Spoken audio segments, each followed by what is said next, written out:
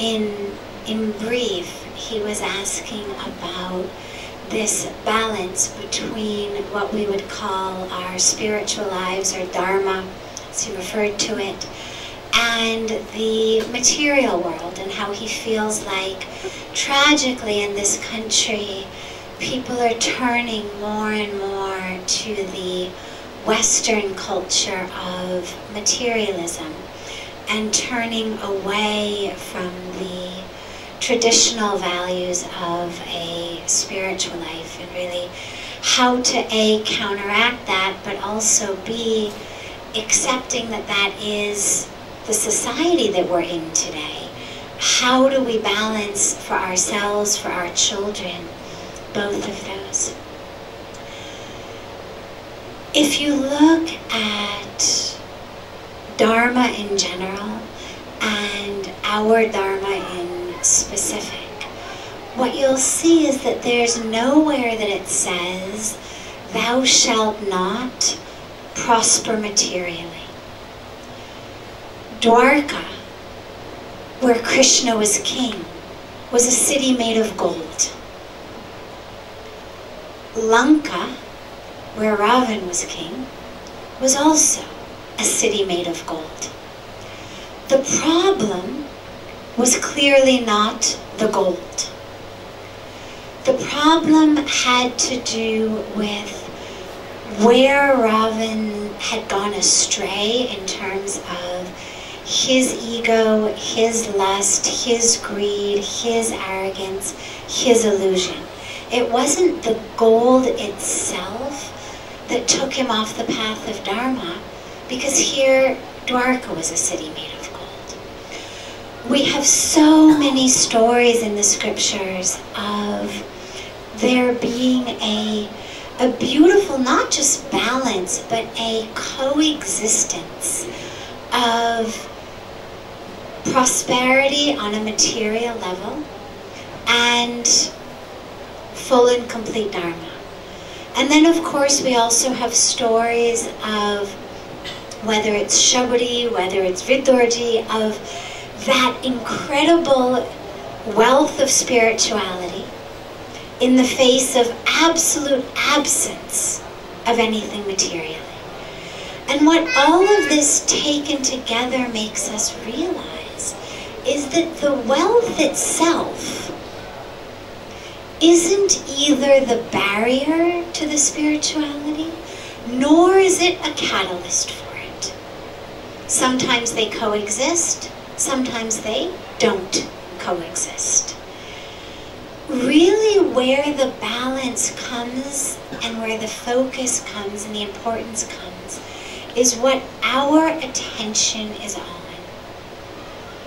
If our attention is on simply the accumulation of more and more material wealth, I need to be richer than, better off than, higher than my neighbor, my brother, my cousin, my foe, my peer, then that's where my entire focus goes.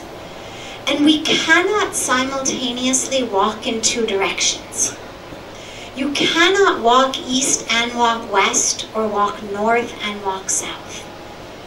We have to choose a focus in our life. And when our focus is simply on the accumulation of material wealth, that's the path that we walk on, and everything else takes a back seat. Whether it's our physical health, whether it's our family, whether it's Dharma. However, when we make spirituality and Dharma the focus, there's nothing in it that says, thou shalt be poor. Thou shalt not own nice things. Thou shalt ride a bicycle instead of drive a car. There's nothing like that in any of the scriptures. All we're told is, thou shalt not lose sight of what's important in life under the allure of all that glitters. So when we walk our path of Dharma, very frequently what we find is that success follows. There's actually a beautiful story about this that I love, which is of a woman, and she's home alone one day, and there's a knock on the door. And she goes to answer the door, and standing at the doorstep are these three men. And they say to her, "Is your husband home?" So she says, "No, but that's okay, come on inside." And they say, "No, that's okay, we'll wait outside until your husband comes home. It's the proper thing to do. My name is Love, and with me are success and wealth. And when your husband comes home, please ask him which of us he would like to invite into the house, because only one of us can enter the home." So the men wait on the front lawn, and finally the family comes home, and she tells them about what's happened.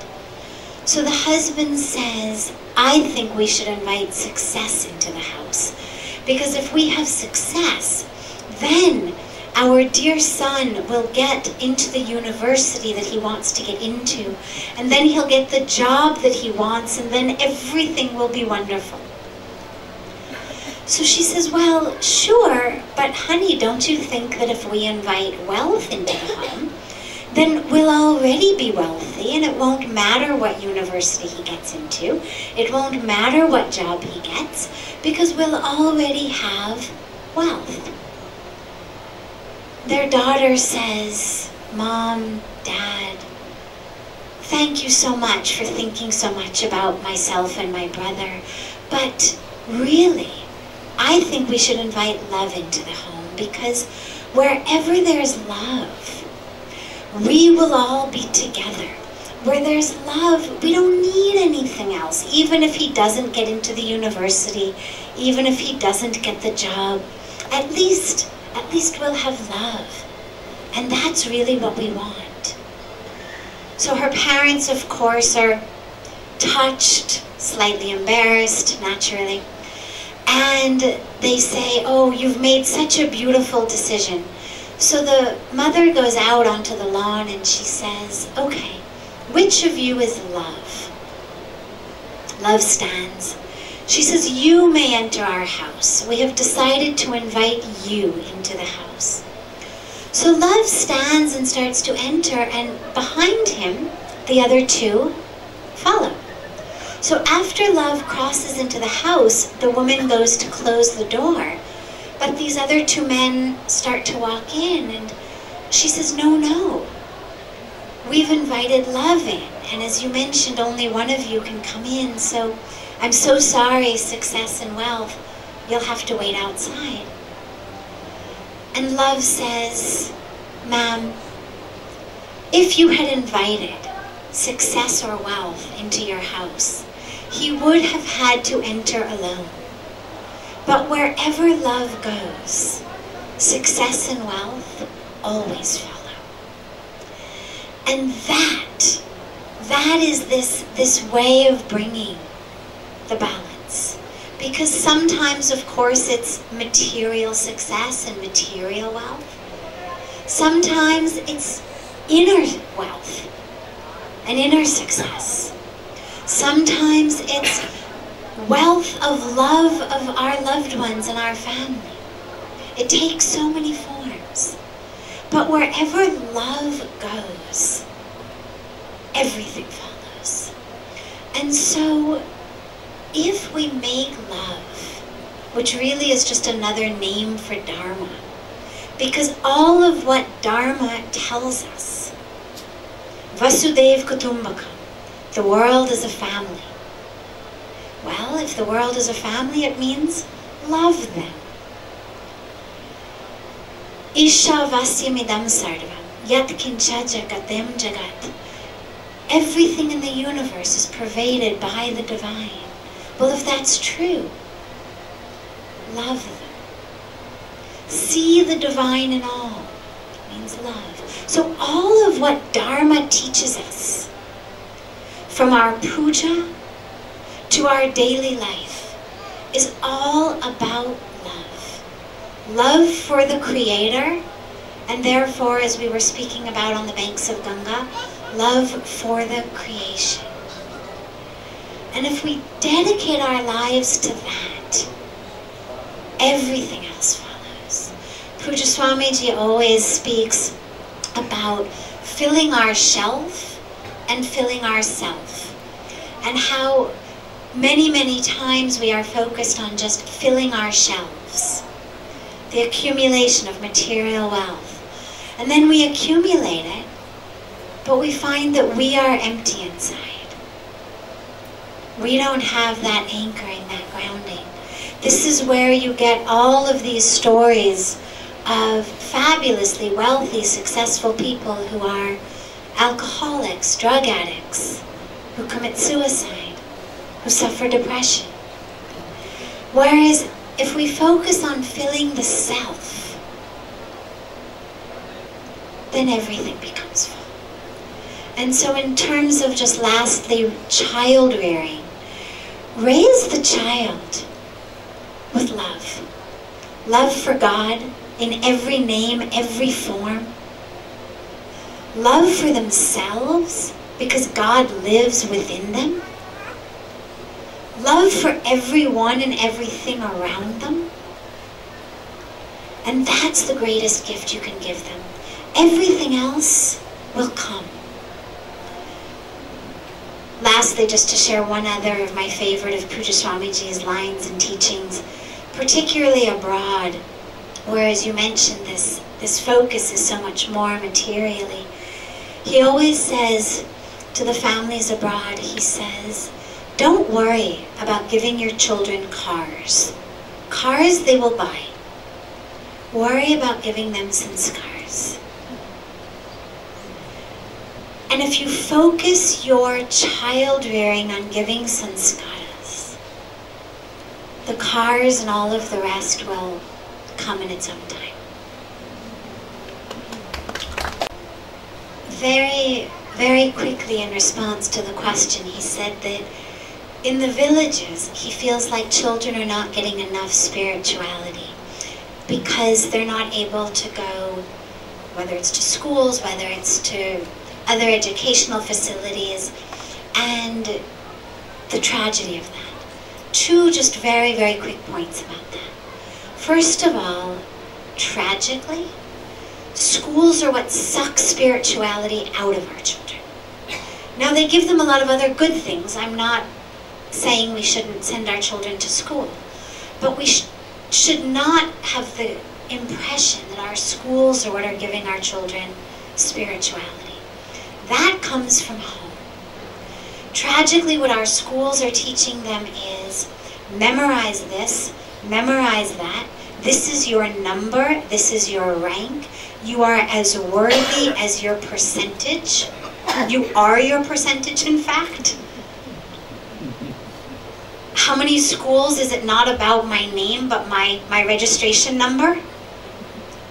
So we're not actually giving spiritual education in the schools, which is a completely different question that we don't have time for right now. But nonetheless, it's a very important one because that's really what's needed. Until we have it in the schools, this is what happens at home. And I think actually from what I've seen, in the villages, there's so much more spirituality because there isn't the indoctrination of the system that says you are your bank account, you are your achievement, you are your number, you are what type of car you drive. So in many cases, although they're suffering on so many other levels, I think that that spiritual touch actually still, thankfully, is probably what keeps them alive. But quickly on the other point, we are doing a lot of work, so many other organizations are doing a lot of work to bring education, reading, writing, arithmetic, but reading, writing, arithmetic with sanskaras into the villages so that they actually get the education they need to be able to further their lives. But along with that education, they don't have the spirituality sucked out of them. Rather, it actually gets nourished and nurtured to grow and blossom. But more is required, for sure.